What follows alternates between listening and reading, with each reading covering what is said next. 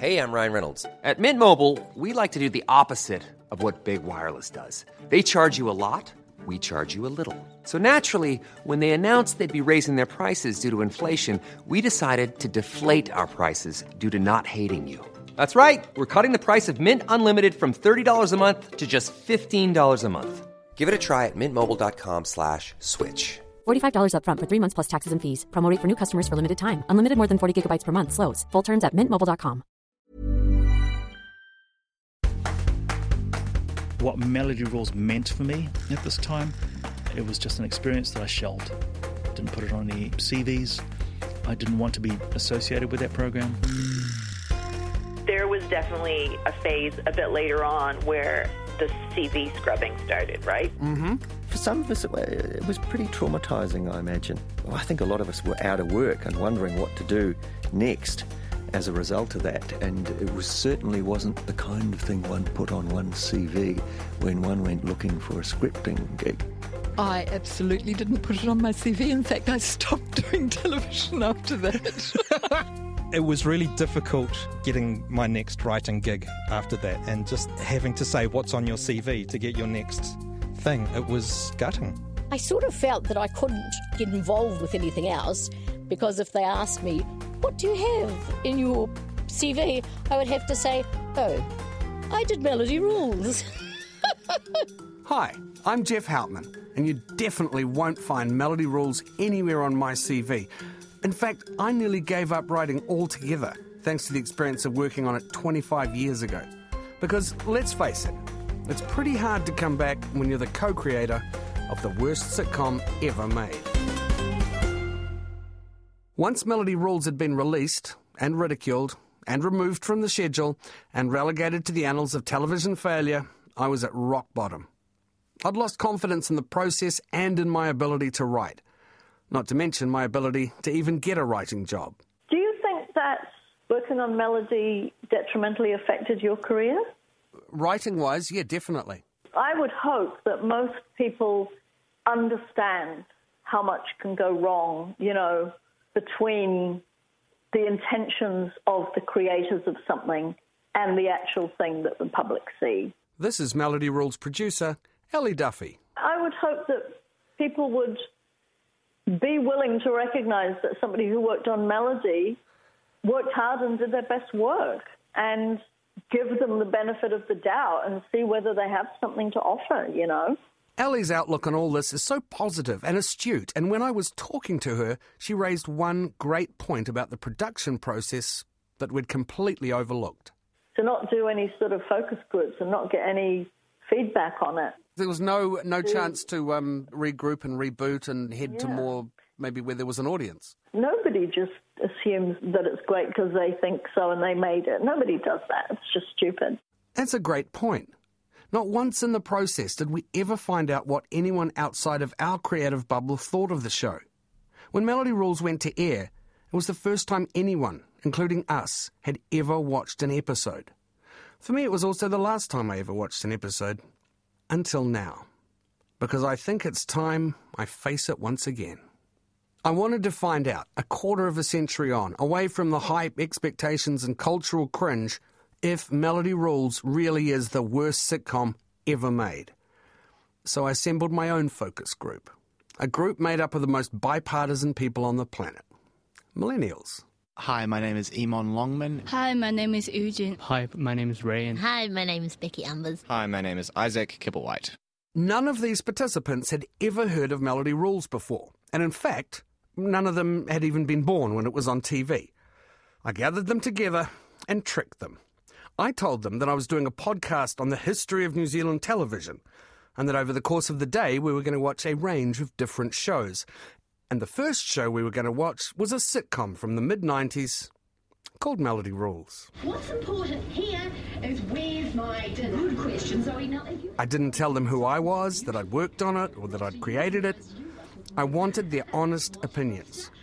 So we spent 21 very quiet, very laughless minutes watching an episode. I'm going to miss beating you so easily now. That's your fight. You can't bait me, Zoe. I just don't care anymore. The minute Mum gets home to... So what do you guys think?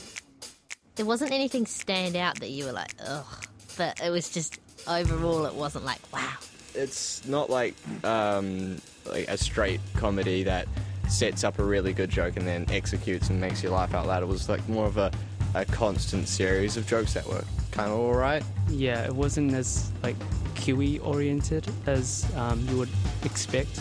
It's kind of more like an American kind of influence into it. Like it was kind of like they took the blueprint of an American sitcom and just kind of did it in New Zealand. They cater to everyone. They play it too safe, and therefore they don't get anybody that they really resonate with. Zoe and stuff, yeah, they were probably more kind of interesting characters. Zoe and Geoff and stuff, they were really funny, and Neville. But Melody, yeah, she was too nice. As the episode went, I kind of got a bit tired of her in particular. The actor was great. I just think the character was the writing was a bit off towards the middle part.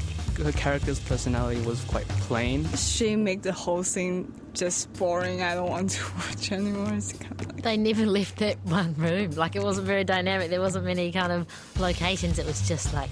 And it wasn't even two rooms. Like, it was the kitchen and the living room, but they were conjoined, so it was really just one room. These first impressions from a group of people who have never seen the show or heard anything about it just confirms everything me and nearly everyone else on this podcast have been talking about. Too bland, too broad, too American, too boring. It's a confirmation that we weren't all just making excuses for being bad writers. We knew at the time what was going wrong, but we were too green to be able to do anything about it. Which then gave me the confidence to tell this group the truth. Now, I've got to confess something here to you guys. We're not going to watch any other sitcoms today. You were tricked into coming and watching this episode of Melody Rules. Here's the thing. I'll leave. I'm leaving too. Me and my writing partner created that show. So it was you. It was your fault. And I told them all about it.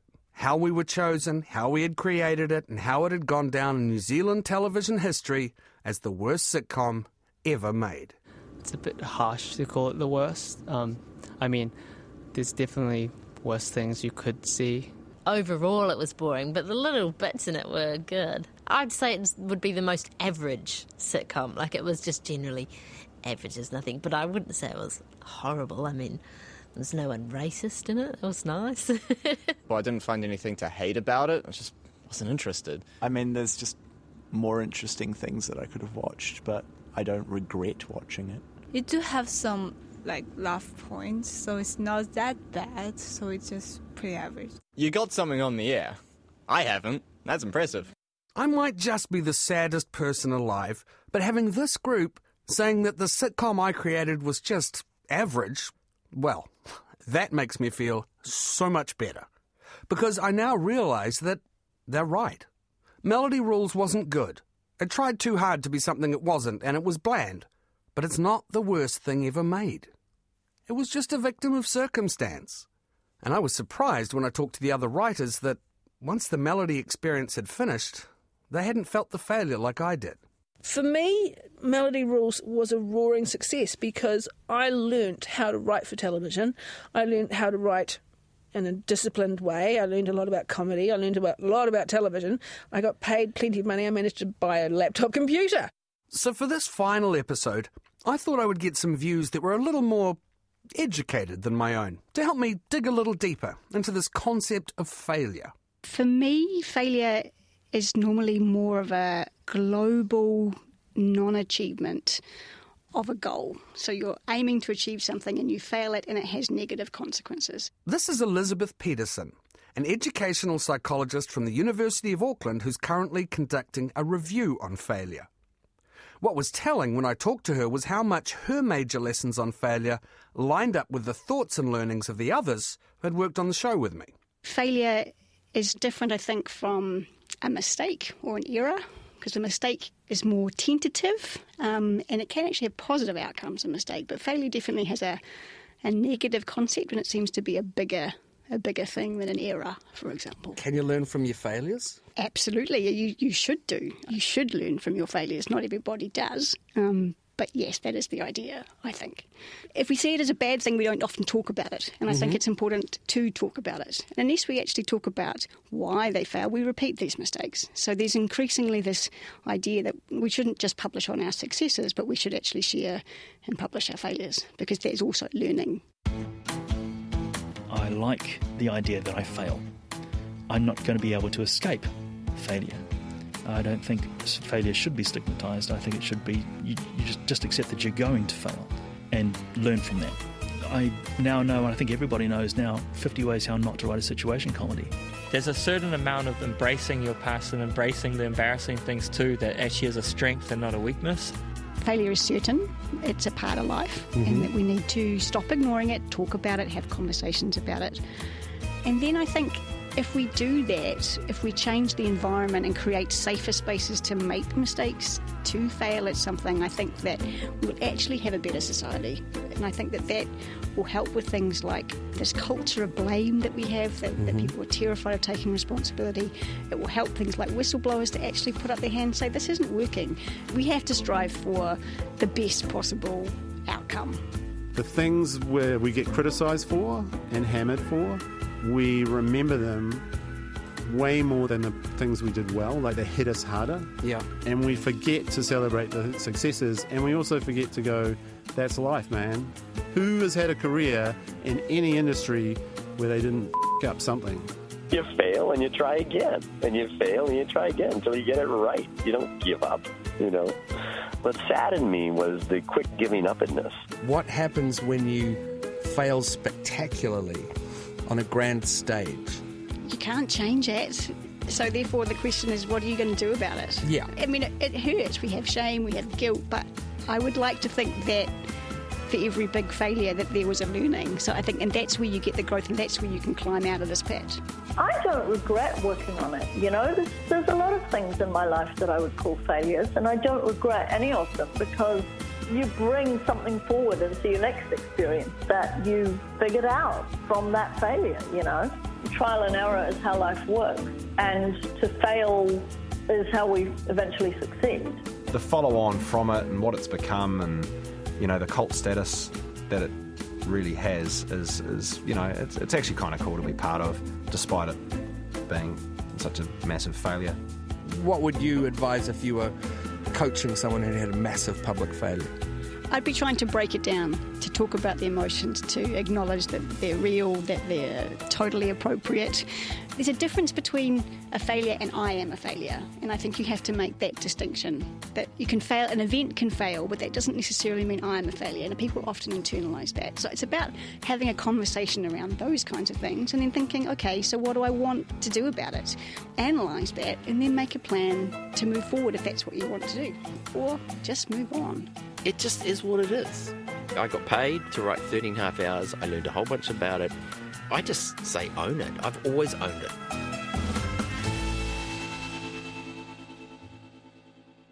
I have to say that after talking to all of my friends and colleagues, I feel pretty stupid. Their outlook and handling of this whole experience is so mature. I can't believe I let it hang over me for so long. I even had to go out and make a podcast about it. It was quite clear, talking to them all, that not only did they not mind failing, they've also managed to grow from the experience too.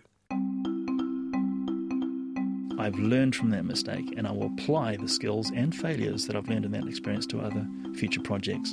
You know, the great thing was I had this great sort of dramatic structural experience to inform my non-fiction writing now. So I, you know, it did me a lot of good in a lot of ways. We were all disappointed in the end product, but we were kind of proud of the work we'd done. You know, there's a funny dichotomy there. And I think we all just learned a lot. When we got, I think, more halfway through the second season, we were more empowered, we were better writers, better directors, better actors, and we were making the best of what we had. I think the thing that I had to go and do to eclipse this genuinely was go and do something even more identifiable and embarrassing than that, which was when my friend Chris Graham asked me if I would be in this like Burger King ad, driving around in a car bobbing my head like a chicken. And kind of, it wasn't until that thing came out and it played for so long, like it just never went away. And that finally eclipsed Melody Rules and became the thing where people would be like, chicken on the street, chicken head, or people would walk past me bobbing their heads. I'd just be like, oh my God, why do I keep doing this? Looking on the positive side, there are lessons to be learned that should be treasured. Exactly. That should never happen ever again. It should never happen ever again, because it's lest we forget. I learned such a lot from that experience, and plus made a lot of really good friends who I'm still friends with. You know, it was just a mess. It was a hot mess, and I learned a lot from it. And look at me now, happy. And what really has served me from Melody Rules was knowing that I have to stand up for myself, trusting yourself. I learned a ton about life as well as writing. I consider that whole group just one of the greatest teams to have never delivered to their potential. It's just a thing that happened. It doesn't mean anything more than that. It was just a thing that happened, and we all moved on, and all is well, I hope, you know. Nobody cares. Nobody cares. Honestly, you have been carrying this monkey on your back for years, Geoff, and the only person who sees it is you. She's right. I think it is time to get this monkey off my back and move on. And I feel like I'm in a good position to do that now. Remember in the first episode when I said I'd undergone a huge life change?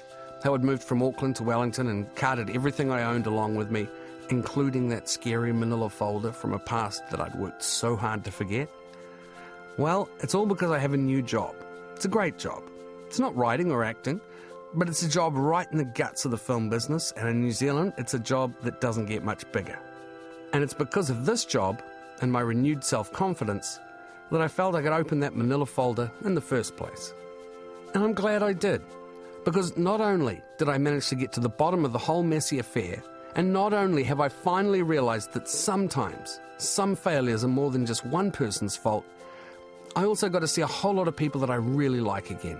Hello. How are you? I'm rocking, babe. How are you doing? Good. Oh my God, I haven't seen Mia in like a million, thousand, trillion years. Oh my God, here she is. Hey, Jodie. Hello, Geoff. We haven't caught up for a while. Hey, Jack. Geoff, why did you bring me back to this place? Are we having lunch after this? Sure, why not? Is that you, Fluffy? Hello. How are you doing, babe? Jeffy, baby, I'm good. For the listeners at home, this is Geoff and I high-fiving. Geoff, my buddy.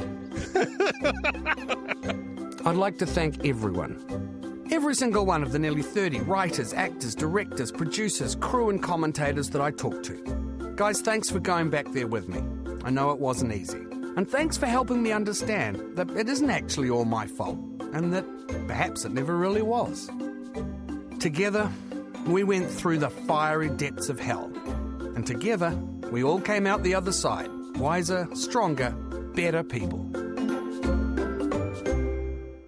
So about here, la la la la la. A boom chaka boom chaka. Me.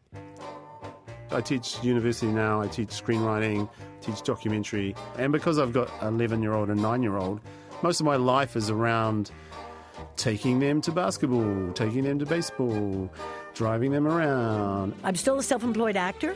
I do a lot of improv. I'm an aerobics instructor. I followed you on IMDb, which had a link to Melody Rules. Oh, Jesus. So someone put that back on because I removed that link years ago. What's my brother's name? Ian. Ian, is he okay? Ian's like a police inspector or a police superintendent. Yeah, 2002 I joined the police. I was at my my senior sergeant's qualifying course, and on the last day of my senior sergeant's qualifying course, some guy's going through a presentation, and up comes the opening credits to Melody Rules, and they'd found it on YouTube. Have you found Elliot? Yes. Is he okay? Askew1 is my artist name, so I now paint murals around the world. The largest I've done so far is 11 stories. I got a solo show in Paris this year. It's like my first time showing there. I've shown in the States a lot. I've shown in Detroit and Los Angeles. I was like, I'm so over this. And that's why I went, I'm just going to go back to writing novels. It's just so much easier. And it's so much more fun. They've actually retired.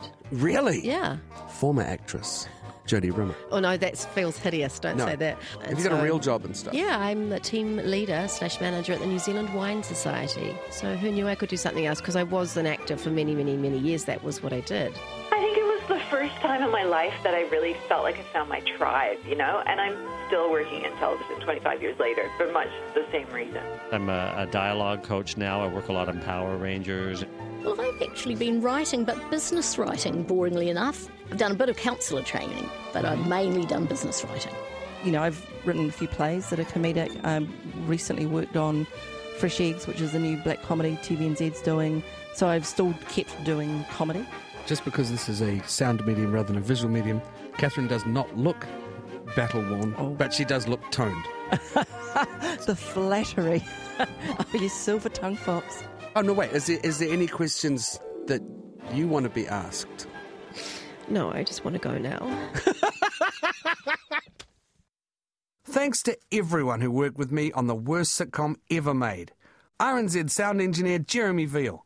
My producers, the Down Low Concept and Glynis Stewart.